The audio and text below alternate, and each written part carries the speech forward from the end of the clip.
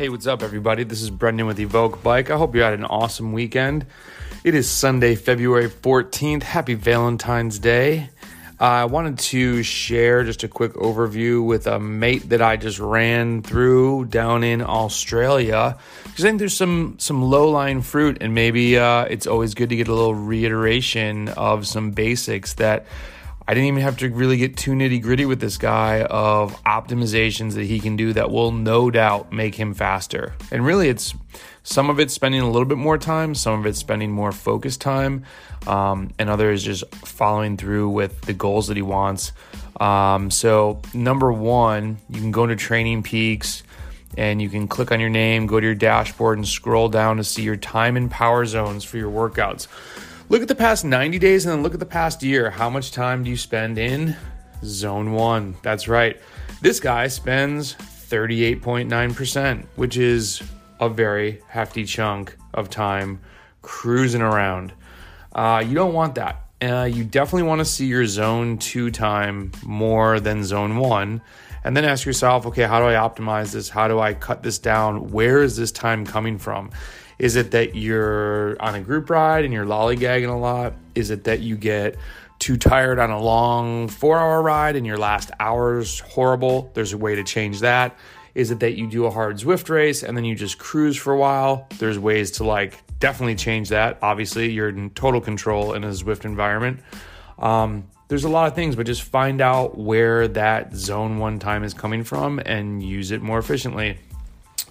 Number two, think about how you're setting up your training. This guy is in the B class in Australia, and he has almost Cat 1 watts from 1 to 3 minutes. Big FRC, not big FTP in comparison to his size. Really more of like a Cat 3, 4, everywhere from 12 to 18 minutes, 12 to 35 minutes. So that should scream to him that he needs to work on his FTP, because the weakness that he listed was, I have a hard time when there's a longer duration segment in a race or group ride. Well, yeah, it's just the race is going to be harder when you can't sustain aerobic efforts, when you have a lower FTP, even though you have this massive 1 to 2 minute smash that's going to crush a lot of people. If you can't get to the end of the race, you never get to unleash that on people. So what he was doing was Tuesdays were these hard 1 to 3 minute efforts. Wednesday was endurance. Thursday was endurance with some tempo efforts. Friday was off. Saturday was a group ride. And then Sunday was zone 2. So I'm like, dude, you're crushing the endurance game. I would just flip-flop some things for a little bit. Instead of doing these hard 1 to 3 minute efforts that you're already good at. You're already crushing it way beyond what your competitors are most likely doing if you're in the B class. Start doing some FTP work, and then keep your endurance day on Wednesday, because that might bang you up a little bit because you're just not used to going longer. Thursday, maybe do some over-unders. Maybe figure out a way to do something else that's more aerobic. And I wouldn't even really do VO2 max efforts. His goals aren't until 2022 because of COVID and other reasons that I'm not going to get into. He's not racing right now, or even this upcoming 2021. So he's got a lot of time. You don't need to be throttling VO2 max. But I did tell him, go through a block of that, see the gains that you make. Maybe go through one more, and then make Tuesday an FTP ride, and then Thursday start doing some VO2 max. Just because you're not going to want to just do FTP, FTP, FTP, FTP. I would really only say 8 weeks of one thing ever. After that, the body you're not giving it the stimulus that it needs to elicit a change in your performance. That's everything that we're doing in training. And I'm okay with the group ride. He's a newer dude. He needs to learn how to win. He needs to go out there and he'll get fitness from that. So that was the other optimization, is just look at his, where he's placing these workouts. And then the king and queen of all training is consistency. He says that he'll train, let me see what he actually listed. The max was 12 hours. The low end was 7. It was really more like 7 was the bigger weeks. He had some 9s. He did have a random 11, but he had a 1 hour, a 2 hour, a 4 hour, a 4 hour, and a 3 hour. So I was like, dude, you got to ride the bike. Like, you've got talent. He does run some, so there's that in the mix, and that's fine. But you got to understand, when your long-term goal is to be a dominant blank rider in the area, I don't want to give away his area or blow up his spot. You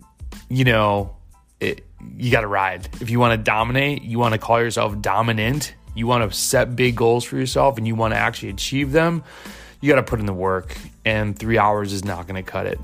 I will tell people that you can get faster and you can be competitive at 6 hours a week. You're going to mostly be doing crits and shorter races for sure, or you are a Cap 5-4 that's doing a 40-mile road race. But when you want to dominate an area, you need to dominate reality in your mind and get with it and make your program and get with that program. Okay, it's not trying to be like a hard ass. That's just the real deal of endurance sports. And I think that we need to tell people that so that they're not like, listen to Frank Overton. He's going to say you got to be a lifer, but don't just burn fast. And there's many definitions of that. You got to burn. You got to go and put in the KJs and the work. So those are super simple things for him to look at and do. Ride your bike, cut out the junk miles, and reframe why are you training 1 to 3 minute stuff when you're already killing that. If you can't get to the end of the race, you're not going to be able to unleash that. 3 super easy optimizations. Go execute that. Smash that out for 3 to 4 blocks and see where you're at. And then you go and you recalibrate everything, right?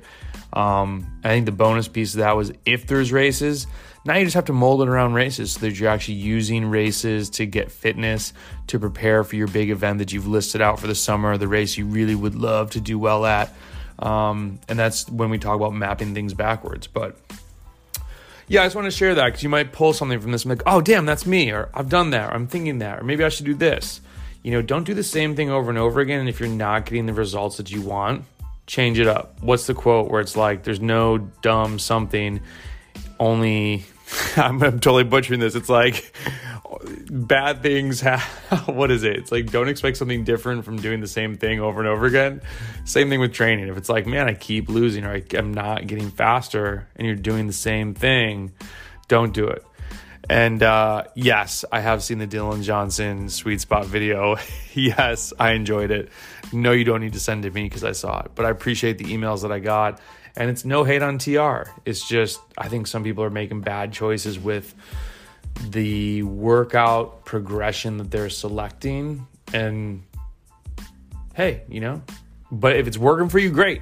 But for a lot of people, it's not. So if you're burning out and plateauing, what we just talked about, just do something different, right? Change it up. Try a different plan that they've got.